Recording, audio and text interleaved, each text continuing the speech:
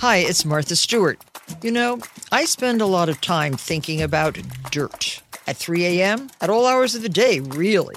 What people don't know is that not all dirt is the same. You need dirt with the right kind of nutrients.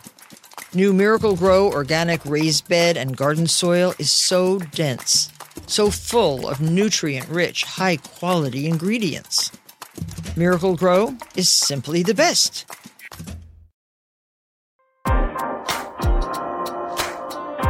Hey, this is DeRay, and welcome to Pod Save the People. This is a bonus pod, though, so it's a little different than the other episodes. It doesn't have the opening segment where it's been me and Brittany and Sam talking about the news. It also doesn't have the traditional shout-outs at the end. This is an interview that's a little more in-depth than some of the others. Before we get to the interview, I'll say three things. First is a piece of advice.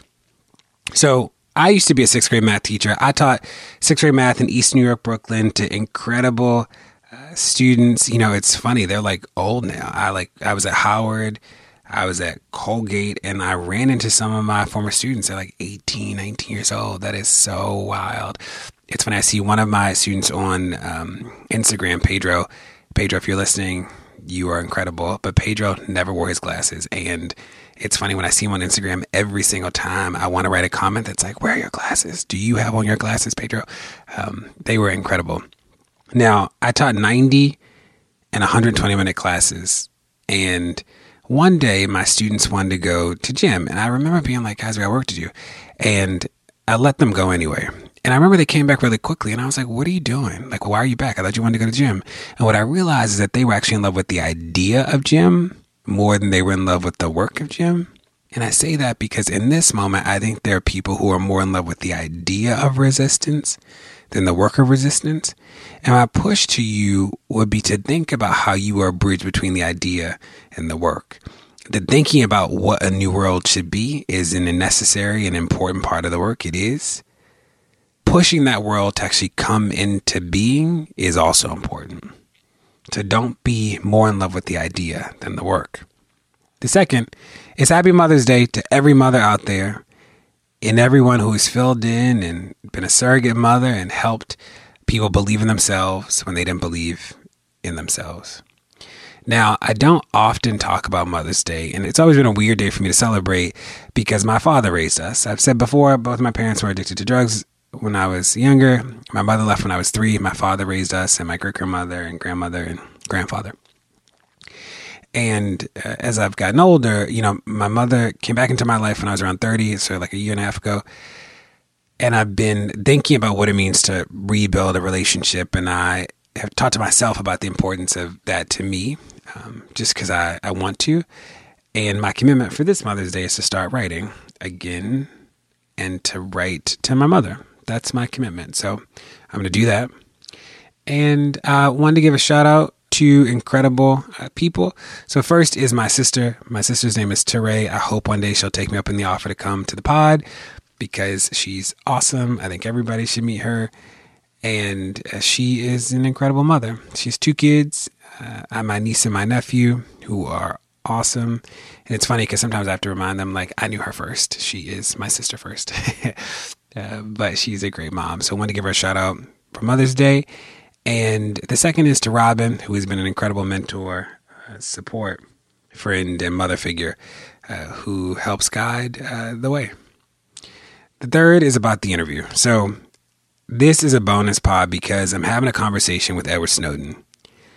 We said that we were going to have this conversation on Twitter a long time ago when we tweeted about wanting to set up a conversation, and we set it up. And here it is.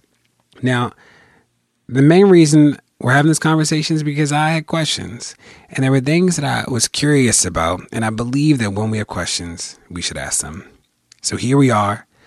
I hope that I've asked some of the questions that you had too. And I hope that you come away from this conversation thinking about some things a little differently. Here we go.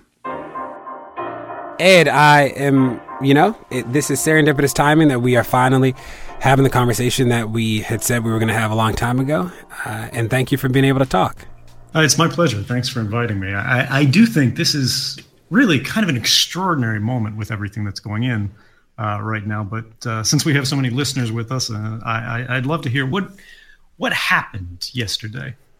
I'm asking you. I found out like everybody else. I saw on my phone that Comey apparently was fired while he was talking to FBI agents and thought it was a joke, and then was taken into a room, had a phone call with Trump, and then realized that he was no longer the director of the FBI. I saw your tweet that said something like, even though he's been trying to lock me up, that you think that this is still dangerous. What did you mean by that? Yeah, the idea here is we have the director of the FBI, who is traditionally appointed for a 10-year term. And this was a very intentional decision in the wake of, Hoover, who ran the FBI for about 50 years, right? He had an extraordinary influence in American politics. He ran the agency like his own personal tyranny at the FBI. He spied on civil rights leaders, everybody, whether it's the Black Panthers Party, whether it's Dr. Martin Luther King Jr., sending threatening letters, extraordinary historic abuses. And because of that, they wanted to make the FBI director serve a term long enough to be very effective, right, to learn the operations of the Bureau, and to insulate them from the changing of political administration. So the longest presidents can serve is, of course, 8 years if he's reelected. An FBI director is now appointed for a 10-year term. We've only ever had one FBI director fired before, and it was because the FBI director was implicated in a very serious ethics scandal. We've never had an FBI director fired for what appears to be a fairly transparent political purpose. And so when I look at this as an American, right, we don't need to canonize Jim Comey here, the FBI director who was just fired. He is not, the most wonderful champion of truth, justice, and light in the United States. This is a guy who oversaw, for example, the surveillance operations against the Black Lives Matter movement, which you should know about quite intimately, because I believe you were at the events in Baltimore where the FBI was flying a surveillance plane over it. I myself have been hunted by this guy for years and years on account of my political activities. He wants to jail me for them. He wants to charge whistleblowers in the United States under laws that provide no opportunity to defend yourself in court. You can't tell the jury why you did what you did. And despite this, right, despite all the bad that has come from the policies of this guy, which are actually fairly typical of every FBI director, the FBI is typically not what we would consider a sterling defender of individual liberties in the United States. The idea that the president should be firing the man that is in charge of investigations into his administration or his administration's ties to other organizations, affiliations, and contacts is a very dangerous precedent to set in our democracy. I think it's destabilizing. I think it's quite negative, and it's fairly extraordinary that when people ask, the Trump administration why they went ahead with this, because the reaction has been immediate and furious from all sides of the spectrum. Even senior Republican leaders are condemning this kind of thing. They go, well, we didn't expect it would be a big deal. How can that be? Or what do you make of the investigation into the Russian interference and the relationship between that and the firing? Do you think that the investigation will move forward? Do you think that it is severely compromised at this point? Do you think that Comey will still testify before Congress? Like, what do you think will be the fallout from this with regard to the investigation about Trump's relationship with Russia and the interference? So the reporting that we got out of the news yesterday was that this firing of the FBI director was in no way related to the Russian investigation, which seems just facially deceptive. I mean, absolutely nobody believes this. But that is the pretense that's provided. Instead, they say they're almost defending the honor of the Democratic Party and Jim Comey's activities last year, particularly his statement on Hillary Clinton's emails and the investigation right before the election. Says it was unprecedented, says he jumped the chain of command. Be that as it may, maybe he did, maybe that was a terrible decision to make. It is now being reported today, and this is on the 10th of May, that just a few weeks ago, James Comey approached I believe, Deputy Attorney General, the man who ultimately fired him or recommended that he be fired, and Rosenstein, asked particularly for more resources to commit to the Russia investigation. So how can it be that this FBI director, who has a long history of speaking independently for better or worse, right, to the detriment of both parties, suddenly approaches the Deputy Attorney General, correct me on that one if it's the wrong title for this guy, says we need more resources for the Russia investigation, then goes to the Senate, the Congress, starts briefing that he's asked for these additional resources, trying to accelerate the investigation. And then within a matter of a few short weeks, the president gets a recommendation from this same guy that the FBI director should be fired, that he should be cut loose. And the president immediately acts on this, right? The attorney general sort of immediately acts on this. Department of Justice immediately acts on this. You know, I worked in many different agencies of government. I worked for the CIA. I worked for the NSA. Anybody who's worked in the federal government can tell you nothing ever happens quickly. When they take substantive decisions, there are long, extraordinary meetings. There are lengthy deliberations. There are papers and memos that are written, you know, that go into the hundreds of pages. And they're saying instead of all of that, instead of the traditional model that we go through, particularly such a controversial, weighty decision like this, they did it on the basis of a 3-page memo that simply summarizes news reports and said, this guy's got to get out of here. He's got to get out of here right now. He can't spend another night in his office. What could possibly be so urgent when the activities that they're saying they're firing him for actually happened last year? Right. No, the FBI visited my house right before the conventions, right before the Republican convention this year, and I wasn't home, but they left like a business card that was like, DeRay, please call me when you get a chance. And as you said, the FBI has surveilled the movement in the past couple of years. I remember being in the protests in Baltimore, which is home, and they were there. And so I'm no defender of the FBI, especially given as you noted, the history with the Panthers, COINTELPRO, King, the whole civil rights movement. But like you said, this is shocking that he was fired so abruptly. Now, people have been saying that the Russian interference is overblown, right? And the White House came out today. I don't know if you saw, but one of the deputy press secretaries came out and essentially said that we need to move on, right? That like Comey's gone, they're going to restore faith to the FBI, and that people have been making too much fuss about the interference. We're going to move off of this topic in a second. There's a lot of other questions, a lot of other things we can talk about, but I wanted to know your take on that. Yeah, I mean, this is a really politically charged topic for a lot of people. People have strong opinions both ways. But the way to do this is, look, we got to set the politics aside. We got to set the parties aside. You know, there can't be red team, blue team on this, and go, when we have controversies of significant political importance in the United States, how do we resolve them? We resolve them by going to process, right? Through process of investigation, of finding the facts, establishing them in a nonpartisan way where we can go, look, this is no longer, we can dispel this atmosphere of allegation and conspiracy, crystallize the facts, and then immediately establish accountability based on what actually happened. The way to do this is through meaningful investigation. And I think that's exactly the reason that this sets off the firestorm that it does.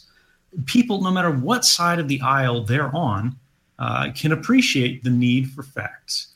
And rather than, if this was an attempt to derail the investigation, which by all public evidence that we have right now, that appears to be the case, I think it has been a tremendous strategic mistake on the part of the White House, because this is only going to make people more interested. This is only going to make the investigation more necessary. And I think we've got to get to the facts. If there was ever a need for an investigation before, it's only greater now. So, Ed, let's take a step back a little bit. We are talking over Google Hangouts right now. Do you use a cell phone? No, I don't. This is one of the ironic things about living the sort of life I do. By the way, I would not recommend Google Hangouts for secure or private communications. I only do this for conversations that are going to be public anyway. Because unfortunately, that same FBI we've been talking about and unusually defending sort of the honor of here, which is not a typical occasion for me, they have a warrant against me. And so they get copies of all of our conversations that take place on Hangouts. And I think that's a sad thing, but that's simply the way things are. It's similar for using a cell phone. So you would, I think I saw an interview recently where you were questioning the security of online cloud platforms like Google Drive and Dropbox and things like that. Did I read that correctly, or am I misrepresenting that? Yeah, no, that's correct. I was giving a talk at the OpenStack conference. Now, this was not sort of a general audience talk, so it was difficult for reporters to really follow, I think. But the idea here was that this is for the people who actually build the infrastructure that runs these services around the internet today. When somebody wants to start a new website at scale, like a giant website, not an itty-bitty website, they no longer typically get their own servers, put them in a data center, try to code these things and stand them up. They will simply pay some company that runs a big data center like Google or Amazon to basically rent them a slice of their servers. This is a scheme that's called infrastructure as a service. The problem is all of these organizations, particularly Amazon and Google, are known to cooperate with governments that come and knock on the door and say, hey, look, we need to know what these people are doing. And in some cases, this is entirely justifiable, right? They're looking for some kind of cyber criminal, or they're looking for some kind of terrorist. Nobody opposes that, right? There's no objection there.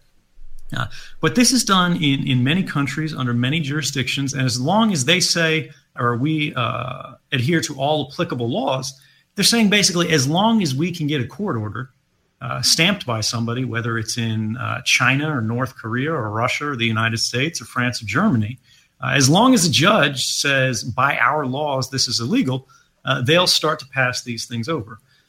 The conference that I was speaking at was a bunch of technologists who are trying to move this from this paradigm where we're reliant upon these big Google and Amazon types to where people can once again run their own infrastructure freely. You can copy the actual system code, right? We call it source code, that runs these platforms. You can modify it. You can see how it works. You know everything that's going on with it.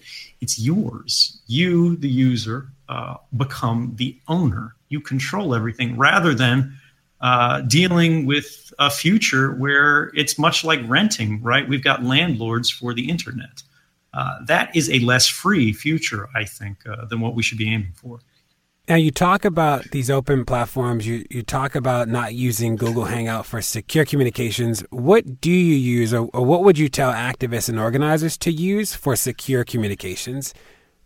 So there are a lot of different guides that talk about what to do, particularly if you're involved in activism or security or concerned about these kind of things. If you go to protests, right, you need to be thinking about this.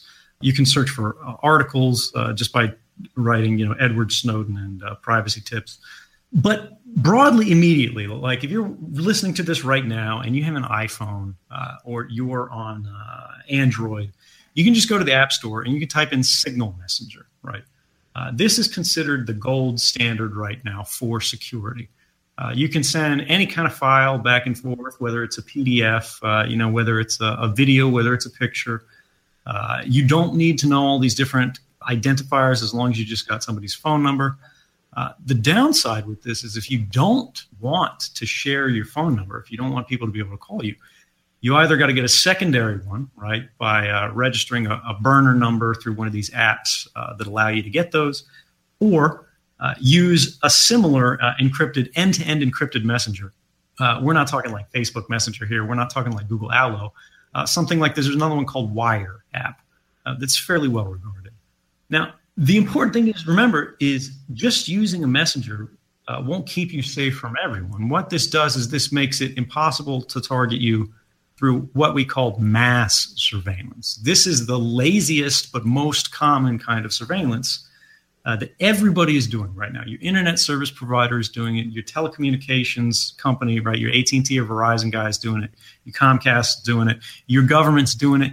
Every other government in the world, ones you don't like or don't trust, they're also doing it.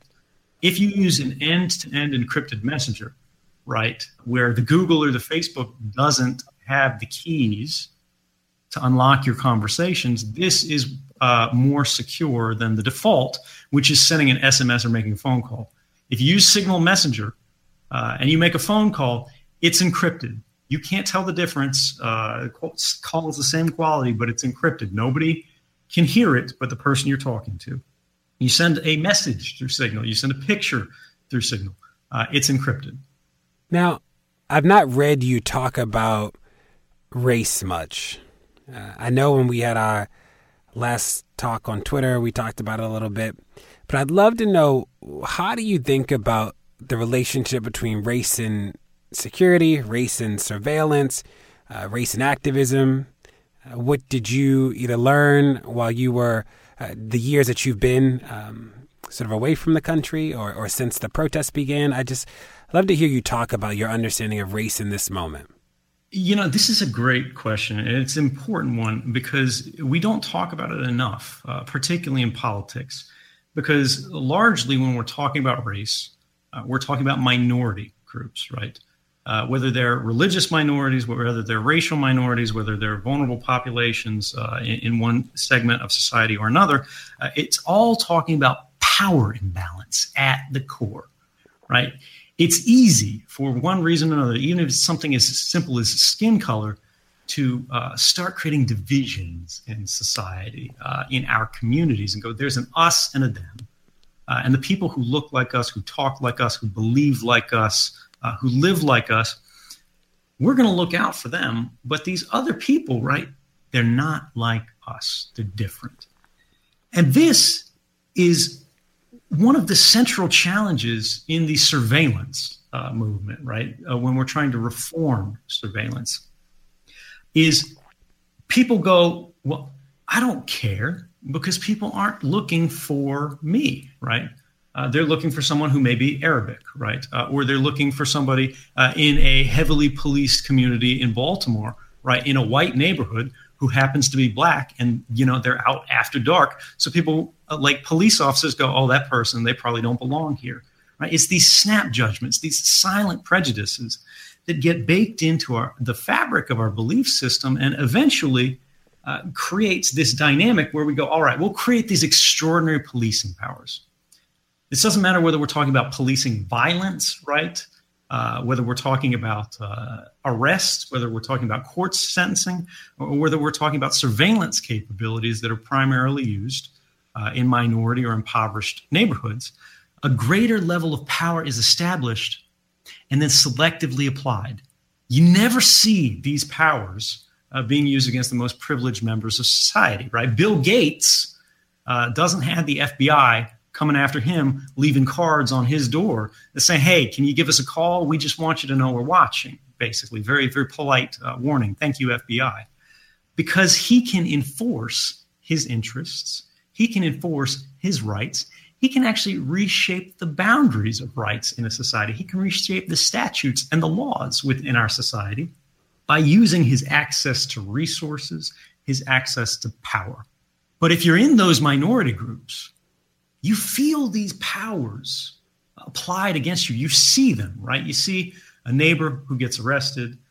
You see somebody who it can be something simple, right? We don't have to be talking about these great, powerful things. They just don't catch the breaks that other people do. There's not quite the level playing field. And at the same time that they suffer from these disadvantages, they lack access to the power and the influence to actually seek a redress of those grievances, right? To actually try to level the playing field again. So when I talk about this is central to the surveillance reform movement, people might be going, well, why, right? And the problem is, in the United States, it's not enough just to have majority support for position. You have to actually have a pretty commanding majority to be able to force the government to make a change. And the problem is, if the government is clever enough about how it violates people's rights, if they're careful enough to only target people who are disenfranchised or disempowered, you will never have majority support for reforming those positions until there's a majority awareness of them. But the only people who can speak and illustrate that these injustices are occurring are the them in the us versus them. They don't look like the majority, don't speak like the majority because they don't belong to the majority. And because of that, it becomes very difficult to effectuate change. But if I could turn this around, I always see this from the outside because I'm a member of that majority, right? I'm a white guy. I don't have the elite education, but I've lived a pretty comfortable, pretty privileged life, right? I worked for the CIA. I got through all their polygraphs. I got the top secret clearance. I worked at the NSA. I worked, undercover overseas. I was the government's insider, right? I looked like I was supposed to look. I talked how I was supposed to talk. You, on the other hand, had this pretty extraordinary journey. You were born into, a minority community. You've seen this from the inside, but you also had this radical departure where, I worked for the NSA, the CIA, and suddenly, now rather than working for the government, I work for the public. You were an educator out, where was it, like Minneapolis? And then suddenly you're driving out to Ferguson and your life changed. Talk a little about how that is for you, how you see these issues. Yeah, I think so it's interesting to hear you talk about race, and I think you're right in many ways. This conversation about surveillance rarely directly addresses the issue of race in the public, though we know that marginalized communities have always been targeted disproportionately. And this notion that you talk about that it is a government strategy to target the most marginalized people because of the lack of institutional power that they have. As somebody in the situation, I'm being sued, had 3 federal lawsuits against me, and, the FBI visited the house, and we'll see what it looks like under Sessions, is that I'm hopeful that we will have more public conversations about what security and safety look like so that people just know how to protect themselves better. It wasn't until the protests began that I started to understand what Signal was, right? Or what does it mean to use cloud sources when people might be hacking in, or somebody hacked into my cell phone and used 2-factor authentication to take over my cell phone. Like they called Verizon, got my PIN number changed. It was like a whole ordeal, and it took me a couple hours to get access to my cell phone again. So those things are like up in front, and I am just one of many people for whom that has happened. So I think you're right in that sense. I'm interested too to think about, you named your privilege, right? You're a white man, privileged white man. You worked in the highest echelon of the security apparatus in America. What is the responsibility of people with privilege to work towards equity with regard to race and justice? Like, how do you understand your responsibility in this frame? I think the best definition of privilege is that you don't need to think about these things. They don't confront you. You don't see them unless you go looking for them. And so I think the beginning of that conversation, and really the best value to have there, is to care, is to look for the divisions, is to look for the differences and be thoughtful about what you can do. And if you have an opportunity, if you have the power, apply that. Because everybody is a minority in some context, right? It's very easy, and I think quite alluring for people to look at the fact that, I'm a white guy, I'm this, that. And you go, this guy has all the breaks. And they do relative to something else, right? But if that guy also happens to be Jewish or something like that, there are contexts and political contexts and things like that where this suddenly becomes a disadvantage. But because they don't think about the fact that other people have it even worse, right? It becomes so self-interested. It becomes solipsistic, where they're the only thing that matters in the world, that they don't think about the fact it doesn't have to be like this for everybody if we show some solidarity for those who are truly at the bottom of the rung of privilege, right? And if we can bring them up, we're not lowering ourselves, right? This doesn't have to be a zero-sum game. This can actually be making things better for everybody because we're bettering ourselves as a society. We're bettering ourselves as a system. We're creating an ideology of fairness to the best of human capability. Hey, you're listening to Pod Save the People. Don't go anywhere. There's more to come. Pod Save the People is brought to you by Factor. Warmer, sunnier days are calling. Fuel up for them with Factor's no prep, no mess meals. Meet your wellness goals in time for summer thanks to the menu of chef-crafted meals with options like Calorie Smart, Protein Plus, and Keto. Factor's fresh, never frozen meals are dietitian approved and ready to eat in just 2 minutes. So no matter how busy you are, you'll always have time to enjoy nutritious, great tasting meals. With 35 different meals and more than 60 add-ons to choose from each week, you'll always have new flavors to explore. You can crush your wellness goals this May with dietitian-approved meals and ingredients that you can trust. Make your day delicious from breakfast to dessert. Stay fueled with easy, nutritious options. Treat yourself to restaurant-quality meals that feature premium ingredients like filet mignon, shrimp, and blackened salmon. Now, let me tell y'all, they sent me the Factor meals, and it is absolutely true. 2 minutes, pop it in a microwave, and it literally is restaurant quality food. So far, my favorites are chicken parmesan. I am a chicken parmesan connoisseur. This stuff is good. It has broccoli and tomatoes, and it is creamy and amazing. Yum. So easy to throw it in the microwave and have a good meal. I'm saving money. I'm not eating out at restaurants so much. It's healthy. Like, I cannot say more about Factor meals. So if you want to be down with this, head to factormeals.com/PSTP50 and use code PSTP50 to get 50% off your first box, plus 20% off your next month. That's code PSTP50 at factormeals.com/PSTP50 to get 50% off your first box, plus 20% off your next month while your subscription is active. Pod Save the People is brought to you by BetterHelp. Now, y'all, the beginning of this year has just been a lot going on, like from work and family and friends and just, the weather's been awful in New York City and Baltimore. There are a lot of stressors happening, big and small. And when we keep them bottled up, it can start to affect us negatively. Therapy is a safe space to get things off your chest and to figure out how to work through whatever's weighing you down. If you're thinking of starting therapy, give BetterHelp a try. It's entirely online, designed to be convenient, flexible, and suited to your schedule. Just fill out a brief questionnaire to get matched with a licensed therapist and switch therapists anytime for no additional charge. Get it off your chest with BetterHelp. Visit BetterHelp.com/people today to get 10% off your first month. That's BetterHelp, HELP.com/people. Whether you're a morning person or a bedtime procrastinator, everyone deserves a mattress that works for their style. And you'll find the best mattress for you at Ashley.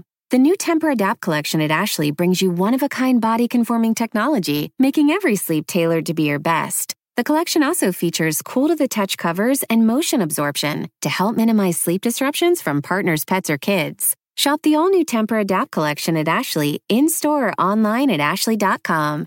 Ashley, for the love of home.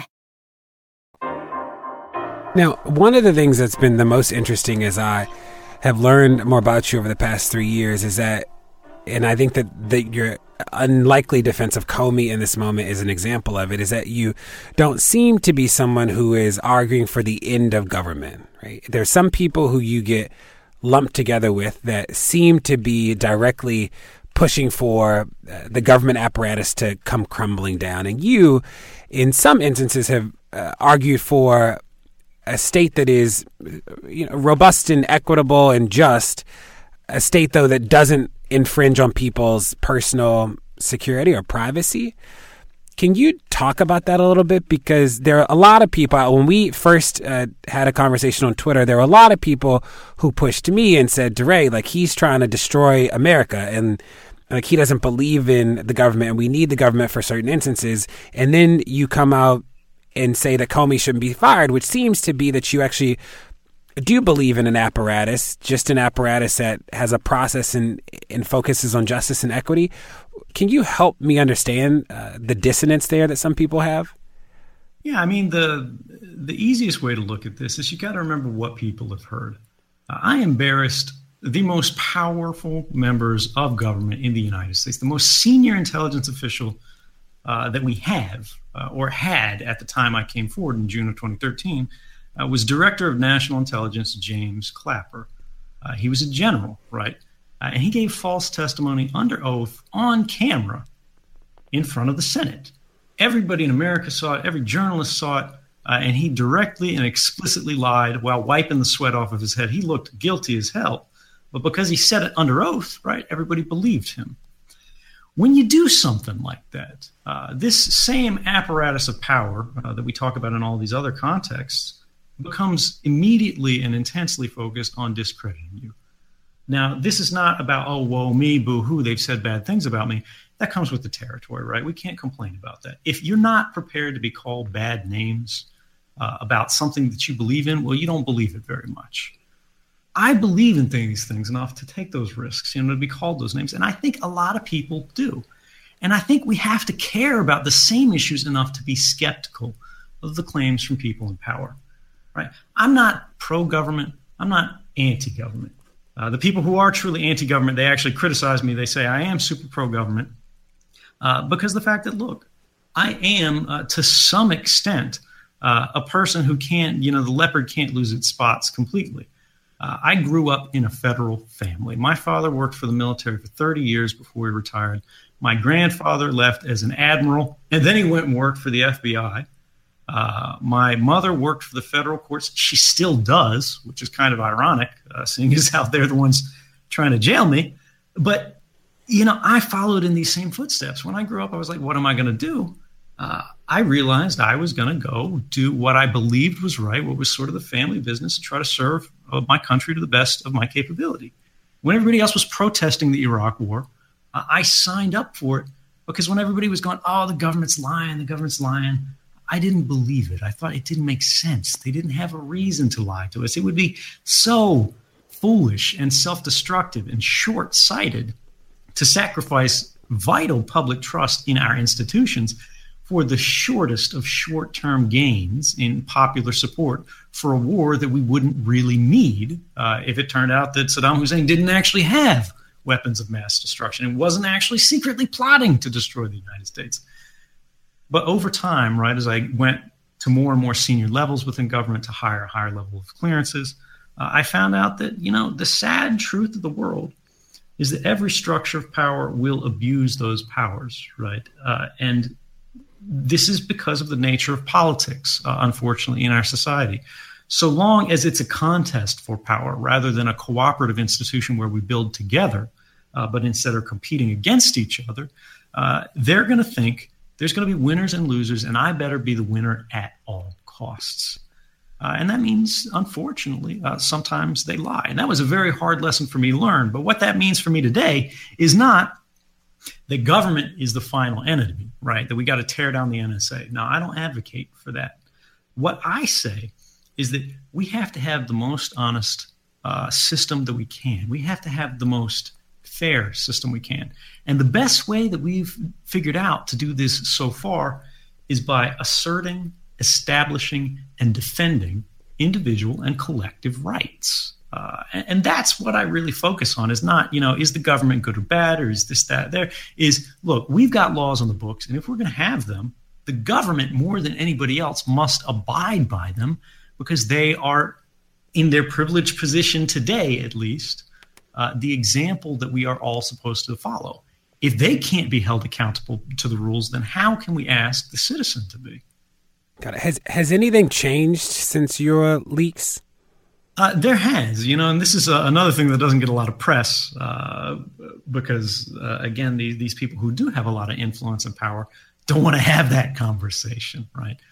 We've had the most significant intelligence reforms in the last 40 years since the Church Commission in the wake of the 2013 surveillance revelations. When it first happened, right, we all saw Barack Obama come out in his very charismatic manner, right? He's a gifted, talented speaker. And I think he did, more often than not, try to do the right thing, but it's a tough job, right? And there's a lot of pressures. And when you start getting feared up by these agencies, it's easy to make mistakes. He said, look, we've drawn the right balance between your rights and sort of our surveillance programs. But by January 2014, he had appointed 2 independent commissions to find out the truth of these allegations, right? When we talk about investigations today, should we have them? Should we not have them?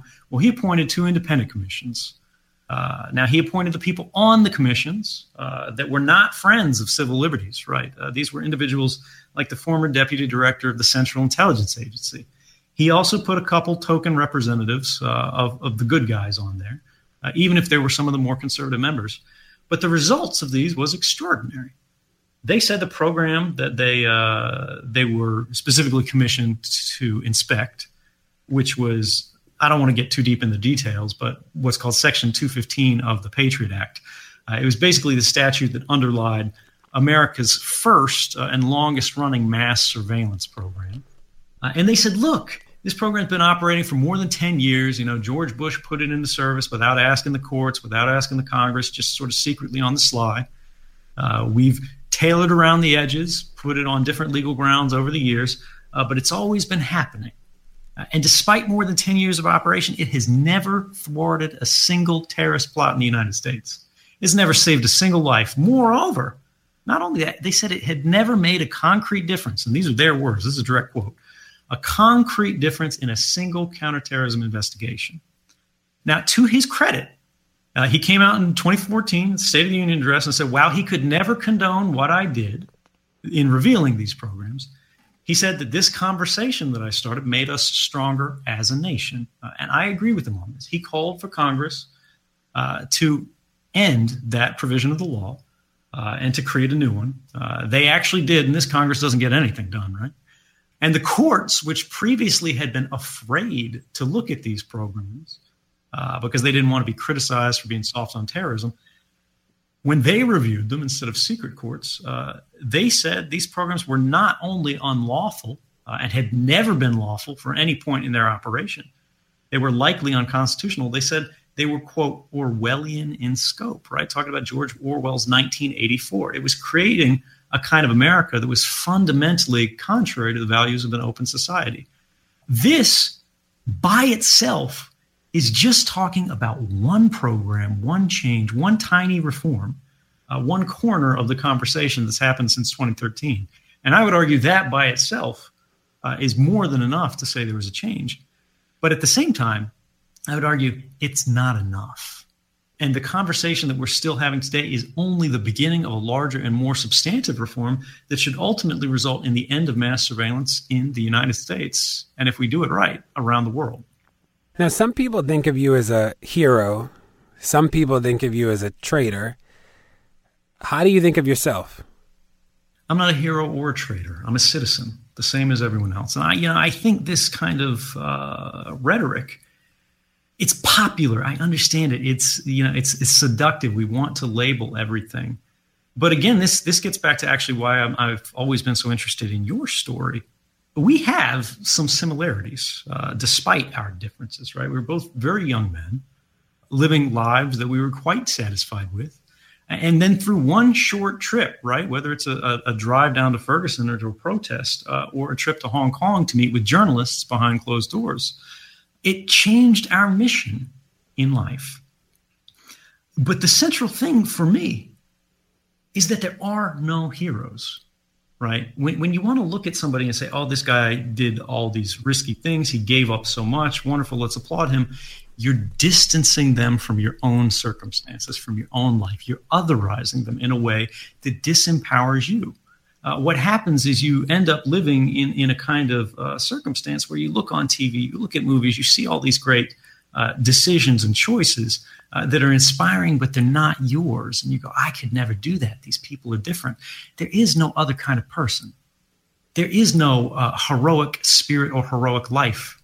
There are only heroic acts, heroic choices, heroic decisions that last only an instant, right?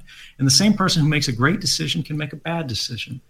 What we've got to do is look at our circumstances in our life, the things around us at every moment, and think, what can I do right now to make things better? And it's hard, right? None of us are perfect. None of us are, again, these saintly figures.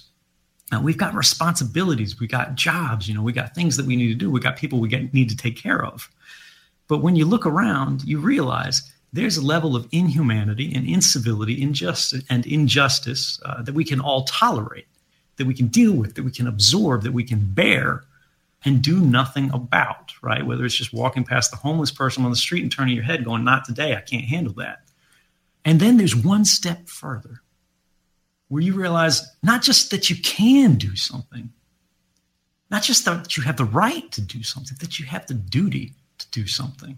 You have an obligation to do it, that it's the right thing to do, and that you can actually make an impact. You can make a difference. And I think it's looking for those moments in life that make us truly citizens rather than subjects of a larger society, whether that's a government, whether that's a community, whether that's whatever. If you want to be a part of something, it's not enough to believe in something. You actually have to stand for it. Now, there's sort of this vein of like being a conscientious objector, right? What does it mean to be somebody who feels like they have a responsibility to the larger picture, who works inside of a system that might not be doing the right thing by people? Like, what do you think that responsibility looks like now in the Trump administration, given that every day there's shocking things that happen that we never imagined? Like, I'm actually surprised that his taxes haven't leaked, right? With all of the, like with everything else that's happened, like, I don't know. I'm not that I'm like advocating for somebody to hack the IRS. I am shocked about that. So what do you think about, because some people's critique of you is that you put people in harm's way, right? That your act was not a selfless act, that it actually endangered the lives of people, right? Which is why some people think of you as a traitor. Like, what is the balance there, is the first question. And I am interested in your thoughts on his taxes.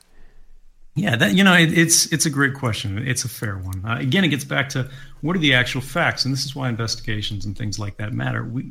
You can't have a public debate without public evidence, right? The first rule of any kind of rational logic is that which is asserted without evidence must be dismissed without evidence, because that's the only way we can actually come to an understanding of something.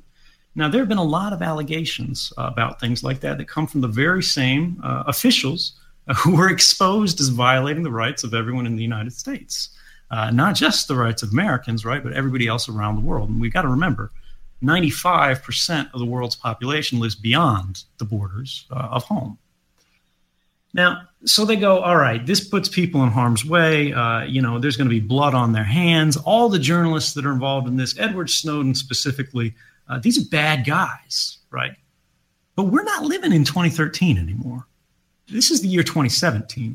And if that is the case, why is it that the government has never been able to show any evidence whatsoever? And this is after more than 2.5 years of investigation, millions of dollars spent, specifically to investigate me and my work in publishing these classified mass surveillance programs in partnership with journalists, right? Because I never published a single document on my own. I've never made anything public directly. It only went to journalists. They go, we can't. We don't have that. There's nothing like that, but we think, maybe it could have happened. Now, on the other hand, we have President Barack Obama's report, right, that says, well, actually, these programs that he revealed never saved a single life. And if that's the case, right, if mass surveillance isn't actually saving lives, and we can't show that anybody's hurt, right, there's never, people are like, oh, he revealed the names of covert agents or whatever. That literally did not happen. There's nobody behind enemy lines or whatever that got capped because of this stuff. And that's in the public record, right? Congress themselves wrote a scathing report about me. And the worst things that they could find out about me were that they said I dropped out of high school. Great detective work, guys. They said I didn't actually get a GED. I lied about it, which turned out not to be true. Fortunately, I still had a copy of my GED test, which I gave to a journalist, and they said, okay, well, we got that one wrong. And then this was their capstone, right? Their touchstone achievement, that when I was going to speak with journalists, the most trusted names in news in the United States, who later won the Pulitzer Prize for Public Service, the highest prize in American journalism, for this reporting, that I lied to my boss about why I was leaving. I said I was going to see the doctor. I had a sick day. And in fact, I was meeting with journalists. They got me on that. It's true. I faked a sick day. But if that's the evidence they have, not that anybody got hurt, we shouldn't necessarily believe these kind of things. And this gets into that larger conversation of, all right, well, what should we do? How do we measure these things? And ultimately, our allegiance has to be to the facts. Rather than talking about the theoretical risks of journalism in a free and open society, Journalists might make mistakes, right? They might publish something that is dangerous.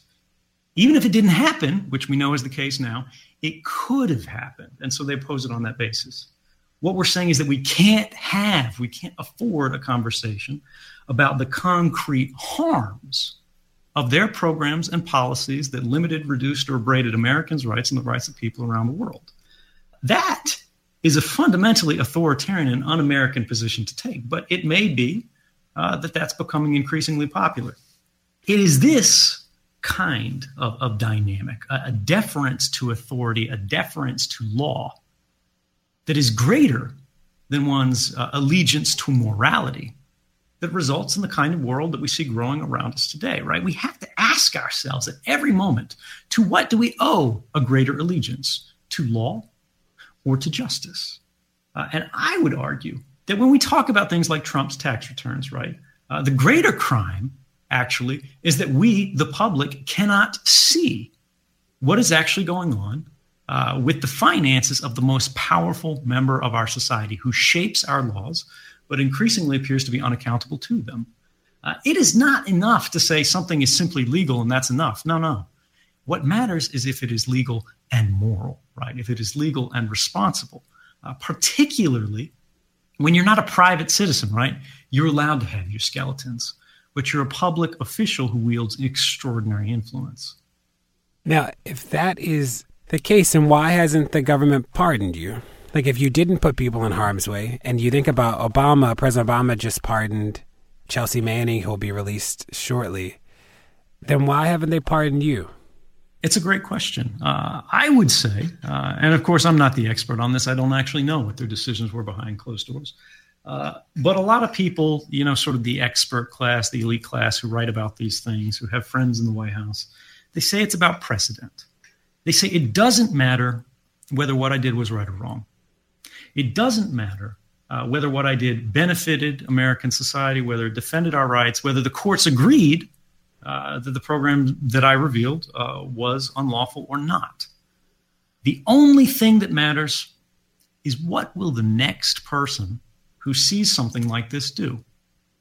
They are more concerned about being able to assert and establish, sort of entrench and defend the government's secrecy power, right? We call this in the political science sense, the state secrets privilege. The government's ability to say, look, right or wrong, this is something we don't want people to know. And because of that, we're going to keep it secret. And if anybody tells this secret, whether it's to the American people, whether it's to journalists, whether it's to anybody else, right, they're going to jail for a very long time.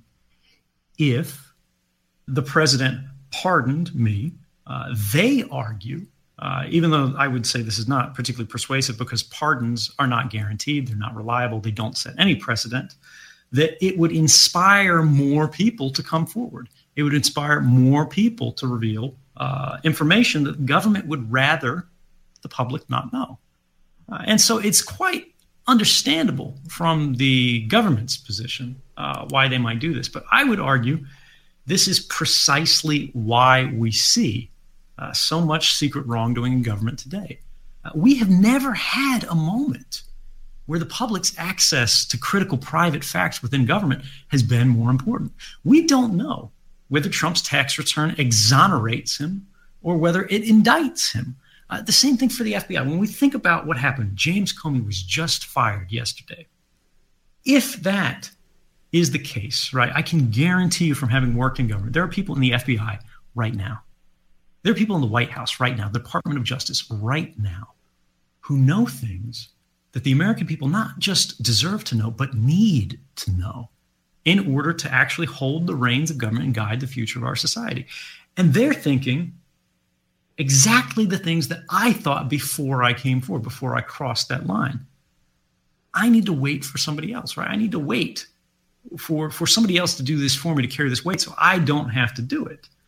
But the problem is when you realize the consequences are so great, you eventually reach a point where society is going, the only time you're going to get the truth is when somebody throws themselves in the volcano in order to deliver it, right? If they're willing to light a match and burn their life to the ground. And if you make people martyr themselves to tell you the truth, very soon you'll live in a world where the truth is not available. And because the truth is not available, it no longer really seems to matter. I say that we need to protect whistleblowers, right? We need to protect people who are revealing even uncomfortable facts, even embarrassing facts about the wrongdoing in our government, right? There is this relationship that has traditionally existed in the United States between the press and the public and the government and the sources of journalism, right? Nowadays, we call them whistleblowers. We used to just call them journalistic sources. And we know that the current White House has a very aggressive adversarial relationship with the press. Trump says he wants to open up libel laws so we can sue newspapers and win a lot of money. That's great. Whether you're for or against that, this is changing that traditional relationship. Whistleblowers, the sources, right, who are working in government at the FBI right now, and the only reason the New York Times has anything to write about, they are the roots of the garden of our democracy that informs our voting decisions, right? Journalists are the gardeners. They cultivate, they produce sources, they keep them in a productive manner. And the stories that they produce, that the public enjoys, they are the fruit. And if the public, if the president, if anybody else, if the White House goes, look, I understand why he did this. I don't agree with it. The courts might say it was a good thing to do, but I can't do it. What they're ultimately saying is this is a problem we're going to leave for the other day, and we're just going to see how those roots do on their own. I understand that, right? I don't agree with it, but I understand the logic behind it.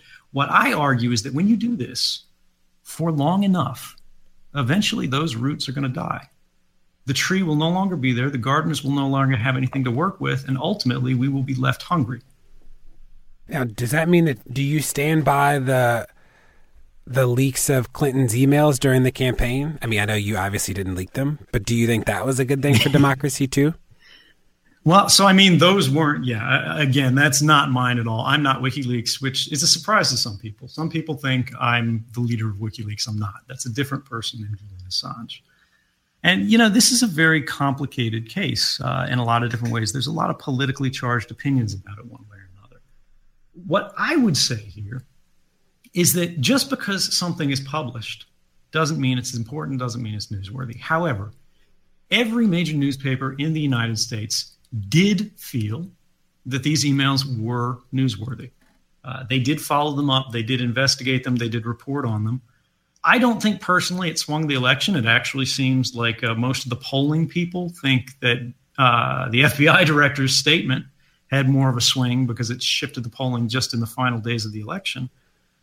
But the bottom line is our enemy should never be truth, right? Despite the emails, no matter how they were produced, no matter how they were provided, even if you hate the people, right? Even if the Russians were behind them, as is alleged, and as there is at least circumstantial evidence to support, were produced in the worst possible way. If it's true information, authentic information that actually informs the public, we may not agree with it, right? But we can't say this is the crime of the century either. Everybody's talking about the political impact of the Clinton thing, which is important, right? But I think it overlooks something that's of similar importance, right? Critical importance that reaches more than just the campaign. And this is the idea that, look, whether you're, some kind of arch Republican that was like, oh my goodness, Hillary's emails, this is manna from heaven, I've been waiting all year for this. Or whether you're somebody who was completely against this, that said this was a violation, of people's privacy rights. We shouldn't have seen what was happening. It doesn't matter if there was truthful information in there, material that actually does have some electoral impact. Look, we've got to focus on the fact that it was a crime to steal these emails. When we look at these from both sides, there's a central idea here, which is, why was this possible in the first place? Right? We're talking about the Democratic National Committee, which is a well-funded, well-organized, elite institution.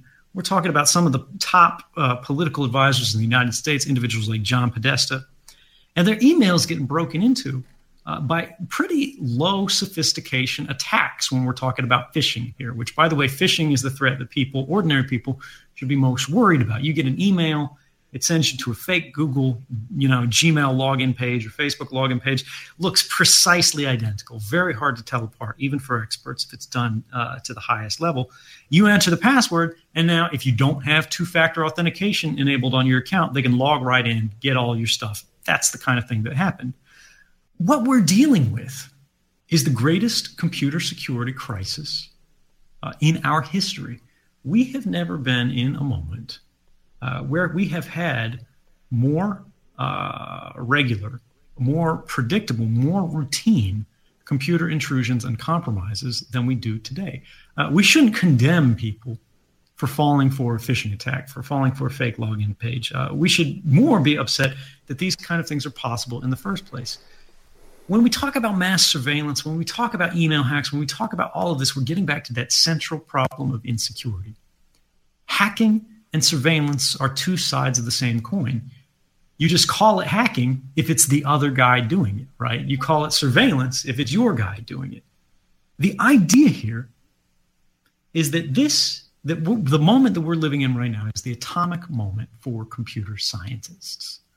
In the last century, nuclear physicists had to grapple with this new idea, this new technology that they were discovering and unleashing upon the world, which was meant for an unmitigated good purpose, right? They saw a source of potential energy that could be unlocked.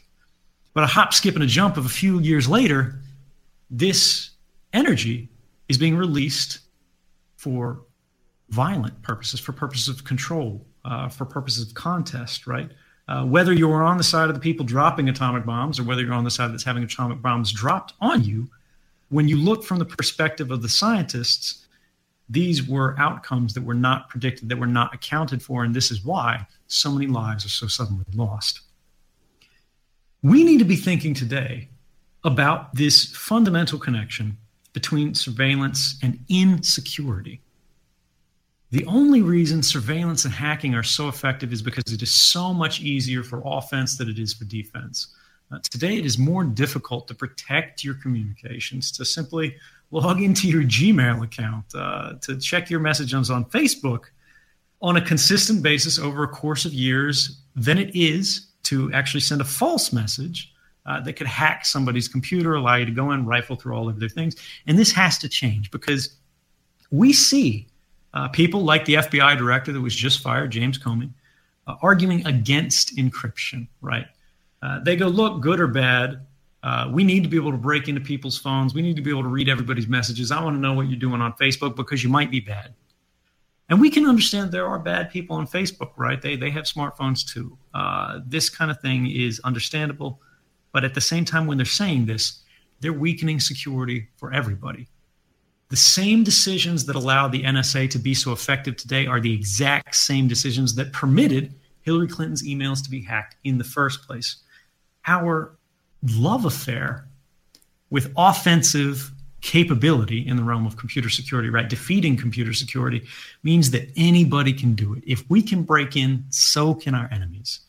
And until we look at that from a different direction and realize that we are actually the most connected nation on earth, right? We are well developed. We have an internet-based economy. We have more to lose from hacking than our adversaries do. Yeah, it's great if we can hack Russia. Yeah, it's great if we can hack China. Yeah, it's great if we can hack anybody we want.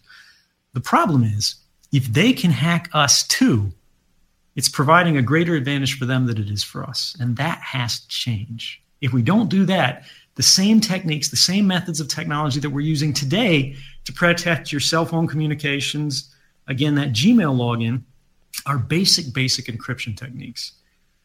And if they are not enough to protect us, if we do not improve these, if we do not make unbreakably secure communications, the problem is this.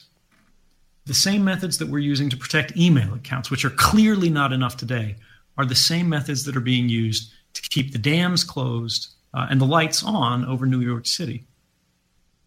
If we don't fix our security problem because we're so in love with surveillance, we're not making society safer.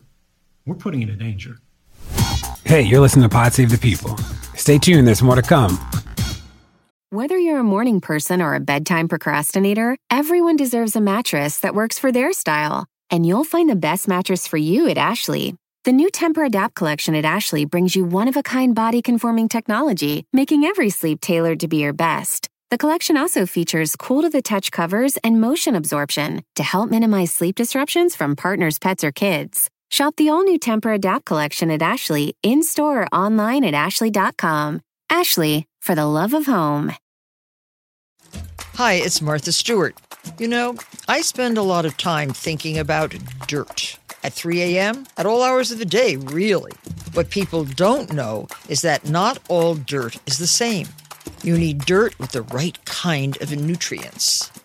New Miracle-Gro organic raised bed and garden soil is so dense, so full of nutrient-rich, high-quality ingredients.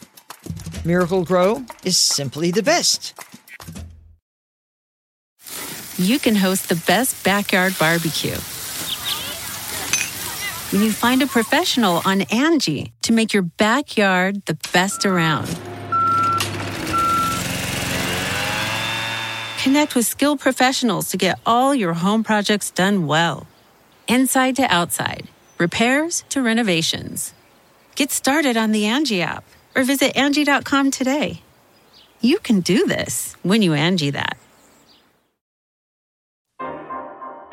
So we're coming to the end. This is too simple. I mean, these aren't, I guess, simple. One is, are you afraid for your safety, right? Because to most people, you are like holed up in a room with, I don't know, black paint on the walls, and you never go outside, is how I think a lot of people think about you. And you don't use a phone for safety reasons. You were on Google Hangout now. The image that conjures is is something we've seen in a TV show. But it seems like you actually do go out in public, I think, and you don't just sit in a room all day, but I don't know. So I'd love to know if you're afraid for your safety. And then do you think you'll ever come back? Do you think you'll ever get a chance to come back? I do think I'll come back. That's the first one. So I can do that simply, right? Politics change over time.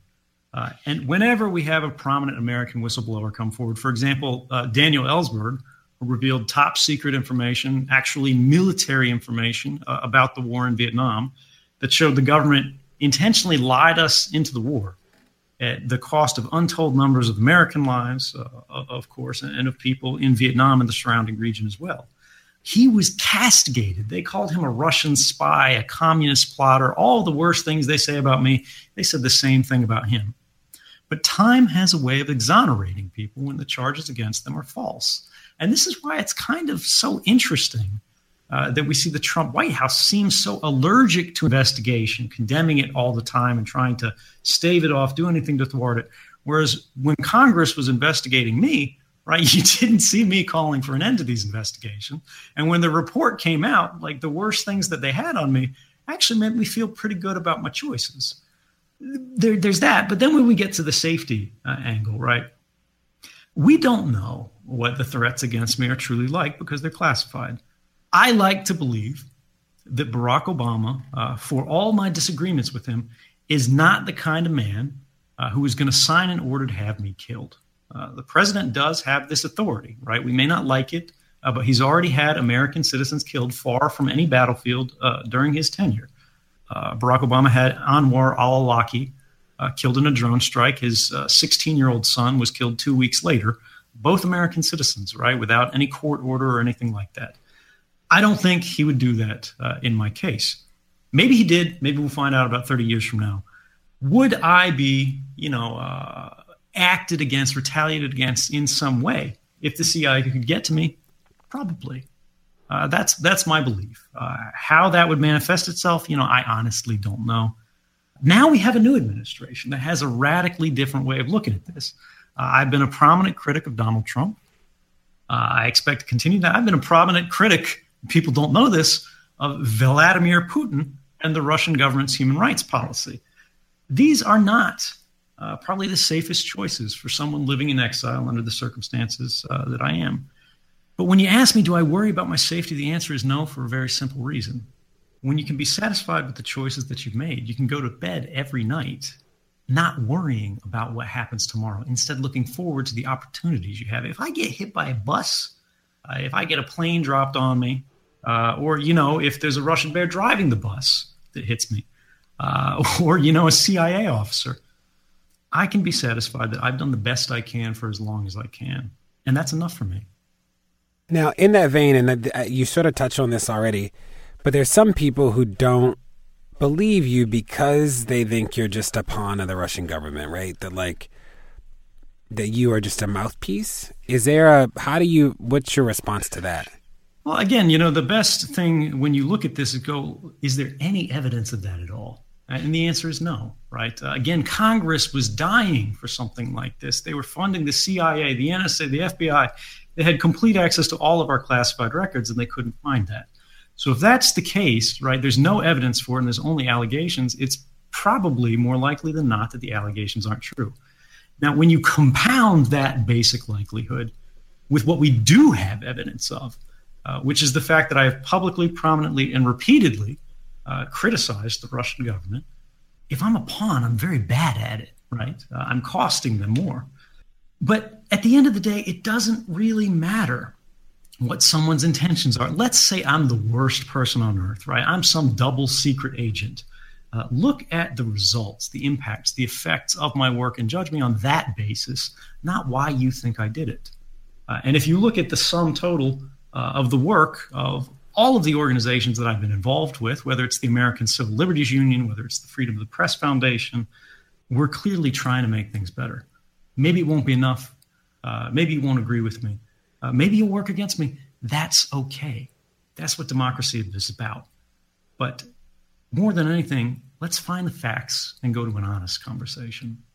And briefly, the last time we communicated, it seemed like you had started to think about the police in a deeper way since the protest started. I'd love to hear you talk about that. Like, what have you either learned in the past 3 years? What have you thought about differently, especially given how much you know about the government? And I don't think all of the things that you released to the press have been released publicly. So it seems like you have more secrets, or there are more secrets from what you released. So I'd love to know about the policing and what that, how you've grown in that regard, or your understanding in the past 3 years. Yeah, I mean, when you look at how I grew up in my relation to the police, it's probably very different from a lot of your other listeners. I grew up in a fairly quiet suburb after my family moved out of a pretty poor area. And, when I was there, we would have, like the DARE program in school and everything like that. And man, I just ate that stuff up. I've never tried pot, right? I've never been drunk. People don't know that I don't drink. I'm about as square gets. The DARE officer, sometimes would see me walking home from school. He'd offer me a ride. And I'd be like, oh man, this is cool. I'm in the police car. That was an exciting thing, right? That wasn't a scary thing.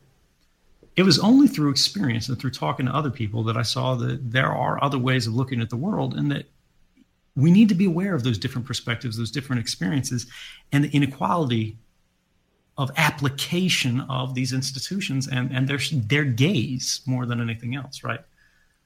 Surveillance is not about observation. Surveillance is not about witnessing. Surveillance is fundamentally about power. It's about control. It's about knowing what's happening and being able to shape outcomes.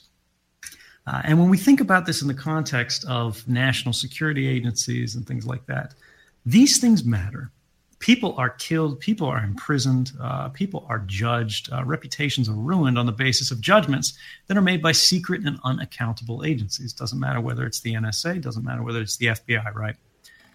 But when we take a step back from that and look at the average person's life, the local police actually have far more influence and likelihood of conflict than, these great power organizations that are playing all over the world. The threats you have to worry about are closest to home. And for women in the audience, intimate partner violence, where you've got a spouse who's, grabbing your phone and saying, let me look at this, unlock your phone, I need to see who you're talking to, and taking some action on the basis of this. These are much more pervasive threats that are much more immediate. They're much more present and aware and in the moment. And these are the contexts that haven't crashed into my life so directly because of who I am, how I grew up, and how I exist today. But these are the problems that I'm starting to look at more and more. And hopefully together we can find a way to solve. Well, it looks like we're coming to a close here, Ed. It's always interesting to connect and we both have been surveilled by the government very differently. Yours is at a scale that is incomparable to most people. It's interesting to talk about these security issues, especially in the context of Trump. You know, you have said publicly before that this is less about one person with the president, but it's more about an institution. It also seems like in this moment, this one person seems to be an aberration from other people that have been in the role. So should we be more afraid than we have normally been about surveillance? And, you know, there are people who say that, like, this is just a consequence of safety, right? That, like, if the government is supposed to keep people safe, if that is one of its central responsibilities, then that means that they will have to infringe on some sense of privacy, that is a part of the deal. How does that resonate with you? So this is the most popular argument in favor of surveillance, and we need to remember quickly where it comes from. This is the nothing to hide argument, right? If you have nothing to hide, you have nothing to fear. And this actually originates with Nazi propaganda and Joseph Goebbels. People don't know that, and it's kind of alarming that we have people repeating in the United States, prominent political officials using this kind of language. And they may be entirely unaware of its origin. They may actually know and not care because it's useful, it's effective. But then we need to think about the actual reality of, is it true? Well, the first thing is that privacy isn't about something to hide. Privacy is about something to protect. It's about a free and open society where people can be themselves. They can have their own ideas. They can be different, hold unique beliefs, and not be judged for them unless they choose to try to impose them on society, right? To share them with the other people around them. Otherwise, we have the right to be left alone, which is traditionally how privacy is defined. But it's more than that, right? Privacy is the fountainhead from which all other rights derive. When you think about freedom of speech, you know, if you don't have privacy, it doesn't mean very much because you can't determine what it is that you want to say. You can't test it out safely among friends, develop and sort of sharpen that idea before you introduce it to the wider world where it can actually compete successfully. Freedom of religion doesn't mean very much if you simply inherit something but can't try out and figure out what you actually believe without fear of embarrassment or retaliation or persecution by people around you who want to say, you know, why are you turning your back on this, that, or the other? It comes but down to every right that we have, whether it's freedom from unreasonable search and seizure, whether it's the right to due process, equal protection. All of these things are a universe that says something fundamental. Privacy is the right to the self. Without privacy, you don't belong to you. You belong to society, right? They have a claim on you, but you can't really have anything for yourself. It's baked into our language. Private property, right, means that you can have it, you alone.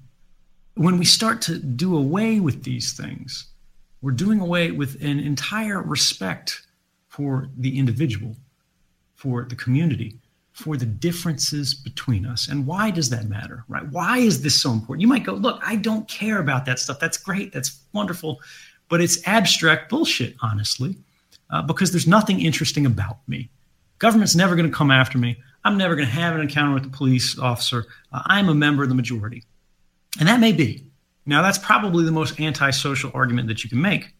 But there's something else, right? And that gets back to the fact that everybody is different in some way or another when you look deep enough, or you might become different because the majority changes.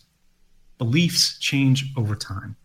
And if you are only looking out for the majority, right, for the people who occupy positions of privilege, you're not looking out for rights at all. You're forgiving them, or you're giving them up. You're foreclosing on the value of rights because rights don't actually matter for the truly powerful, right? For the people who occupy the position of majority, because they are the ones who set the laws that other people could be running foul of. They are the ones who are deciding what is popular and what's not. It's the people who are different, even a little bit, right? It's the people who are minorities, the people who are a little bit vulnerable, a little bit strange, a little bit unusual, a little bit special, a little bit unique. They are the ones that stand out, right? They are the ones who get sanded down. They're the nail that sticks out. But these people, why they matter, why we protect them, they're the agents of progress.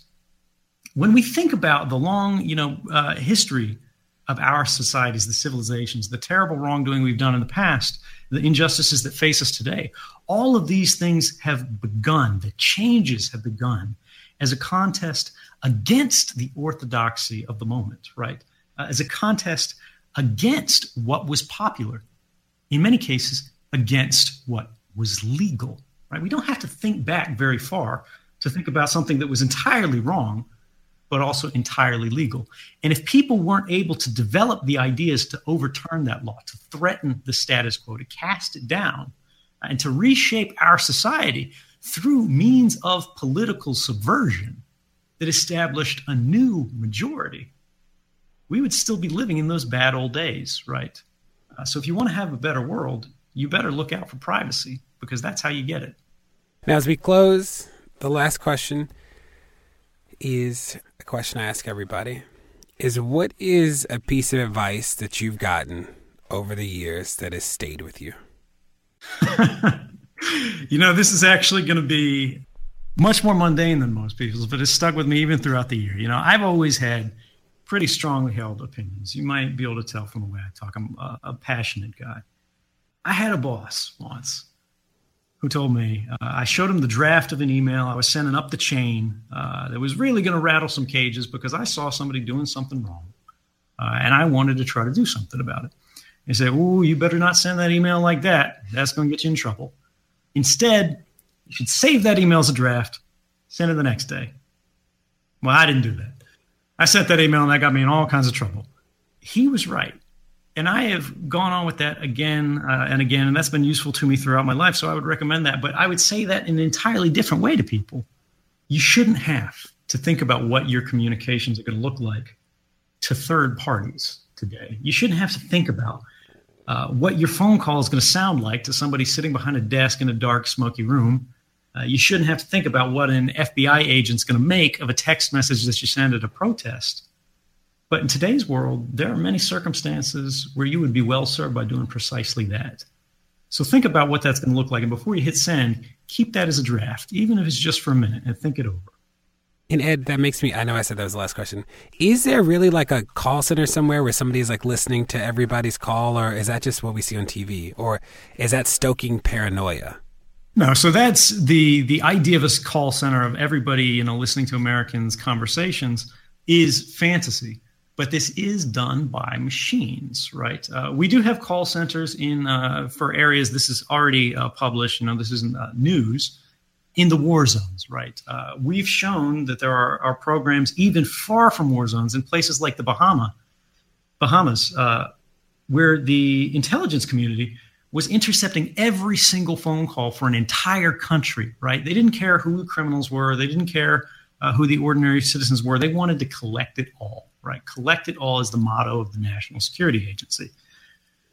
They do collect it all to the best of their ability, right? Machines are now increasingly being trained to understand the semantics of the associations between people, to develop what's called a social graph of who you talk to, for how long, and so on and so forth. Now, this isn't done for everyone in every context, right? I don't want you to think that when you pick up the phone, right, the NSA is listening. But please understand that we have had members of the United States Congress write to the Director of National Intelligence, the Director of the National Security Agency, and say, is the NSA collecting my phone records? Am I in the database too? And the heads of these agencies refuse to answer. And the reason for this, and I can tell you this is public record, right? It's well established, but the government still denies it to this day, is that bulk collection, which is the government's euphemism for mass surveillance, affects everybody, right? We're all in these databases. The government doesn't even deny this directly. What they do is they say, we're not listening to your phone calls. We're not reading your emails. We're not going through your web history online, trying to read it every day. And more often than not, this is true, right? But don't forget that we are still having those communications being collected. They are still landing in the bucket. And the reason that they do this is to build what, in effect, is a kind of surveillance time machine. This is a longer conversation. But their argument, their belief, is that if we allow these conversations to pass by, if we allow these internet communications to go by without catching them, right, we may not be able to read them later when we want to, when this person does become interesting, right? When suddenly DeRay McKesson, we want to look at DeRay's communications. We need them in the bucket already by the time we get the warrant so that we can go back and actually look at them then. This is the way the bulk collection works, right? You collect it all in advance. Then in theory, you're supposed to get some kind of legal order if you're an American. If you're not an American, it's a free-for-all. They can use what's called reasonable articulable suspicion, which is a very low legal standard. It's basically a gut feeling that you can write down. And they can just rummage through everything that you do online. I did this personally at NSA. This was my job. I didn't do this for Americans in the United States. I could see Americans' communications. I did see Americans' communications every day in my job. And we know this is happening. Congressmen are still protesting about this today. At the end of the year, Section 702 of the FISA Amendments Act is up for reauthorization, which explicitly authorizes the NSA and every other intelligence community partner in the United States to collect communications from within the United States, as long as they've got only one end foreign, right? So even if you're just making a phone call to your friend who happens to be in Iceland at the time, it's not just legal for them to collect it. Suddenly it's legal for them to actually start reading it like they say they don't do. But again, that's a longer conversation. If you want to have this one, there's a lot more depth, a lot more nuance that we should cover before we go into those kind of things, because we want to set the best possible understanding for people en masse. Do you watch TV, Netflix, I don't know, listen to music? You're young. I still watch TV. Yeah, I still watch TV. Not as much as I used to, not as much maybe as I'd like. I watch the ordinary stuff. I saw Breaking Bad. I saw Game of Thrones. Love both. The Wire, the old ones. Also new ones. There's a science fiction show called The Expanse that I enjoyed quite a bit. Mr. Robot was another recent one.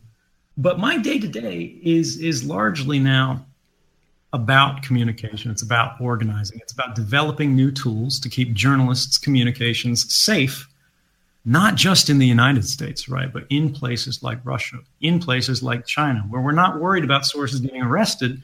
We're worried about sources getting killed, right? And this is what my job as president of the Freedom of the Press Foundation is all about. We're trying to develop new technical tools to make sure that when somebody has something the public needs to know, they can not just get it out back to public hands. They can do so safely. They can still live a normal life. Journalists can still do their job, and we're no longer throwing people in volcanoes. We don't need a world of martyrs.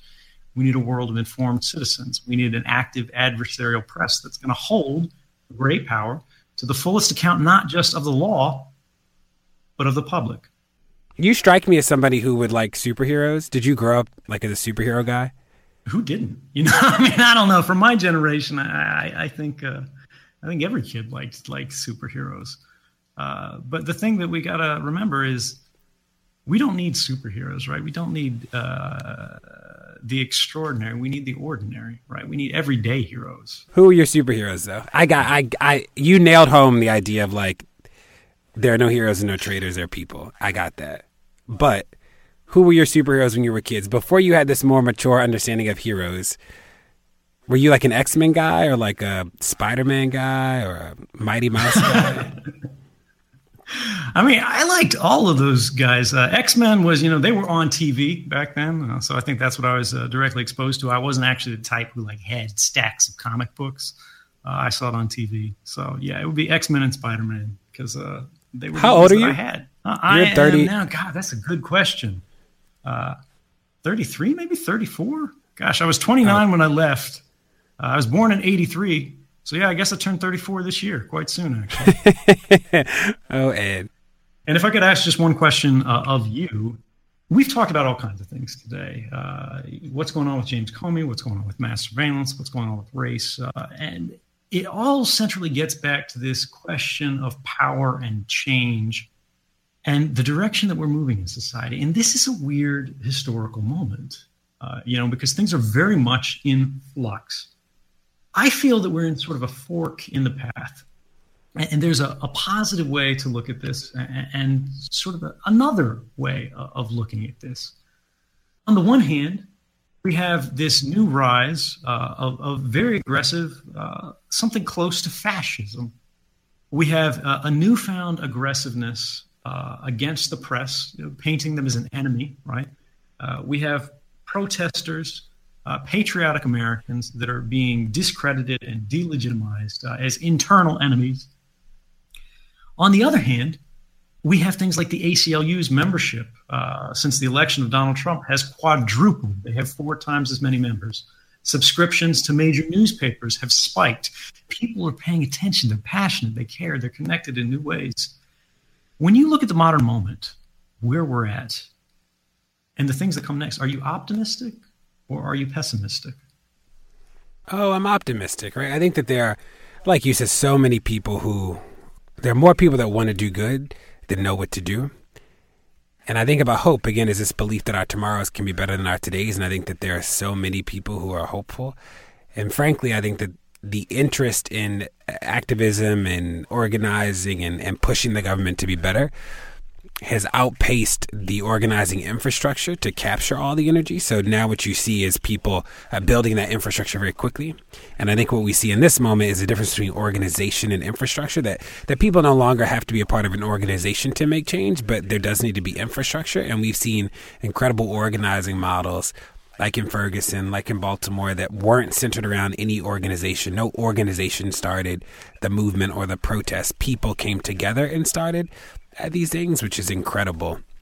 And I think that we'll see that. I think one of the hard things, frankly, about the Trump presidency is that there is just so much happening that I think people don't know where to look, right? It's like, do you push the FDA to not have all the TVs on Fox News? Are you upset about Comey being let go? The EPA seems to also be a disaster. Nobody's been appointed in Treasury to deal with taxes, right? There's like just ICE is detaining people. There's a Muslim ban. It's like there's so much happening that I think, people took for granted what it was like when the president only had 1 or 2 things a month that were like national things that people protested against, as opposed to something every single day that people are pushing against. So if I have any worries, I don't want people to get fatigued in this moment. And I want to make sure that we're having the tough conversations. It's one of the reasons why I wanted to talk to you today, is that there were, when we talked online, there were people who were either really excited about a conversation or were really upset about the fact that we might be talking. But I want to make sure that we have the most robust conversations about what the future can be and the nature of the problem, so we can think about how to move forward, if that makes sense. Absolutely. Thank you so much for inviting me on and asking the tough questions, because this is the way that we get to the truth of the matter. Well, hopefully we'll have you back on to Pod Save the People at some point, and I appreciate you making time, and I hope that you have a good rest of the week in Russia. You're 8 hours behind, right? Or 8 hours ahead? I'm 7 hours ahead of Eastern time. Got it. 7 hours ahead. So you're already close to tomorrow. Yeah. Wait, have you eaten already? Is this dinner time or is this like the middle? What is that? What time is it? I skipped dinner for you, man. This is my dinner. I've never been to Russia. I probably won't make it there anytime soon. But if I do, guess we'll see each other. See you later, Ed. Yeah. All right. See you then. Well, that's it. Thanks again for listening to Pod Save the People. We'll be back on the regular schedule starting on Tuesday again. And please rate the podcast. Tell your friends to subscribe and to listen on Apple Podcasts or wherever you get your podcasts. Again, thanks for listening to Pod Save People.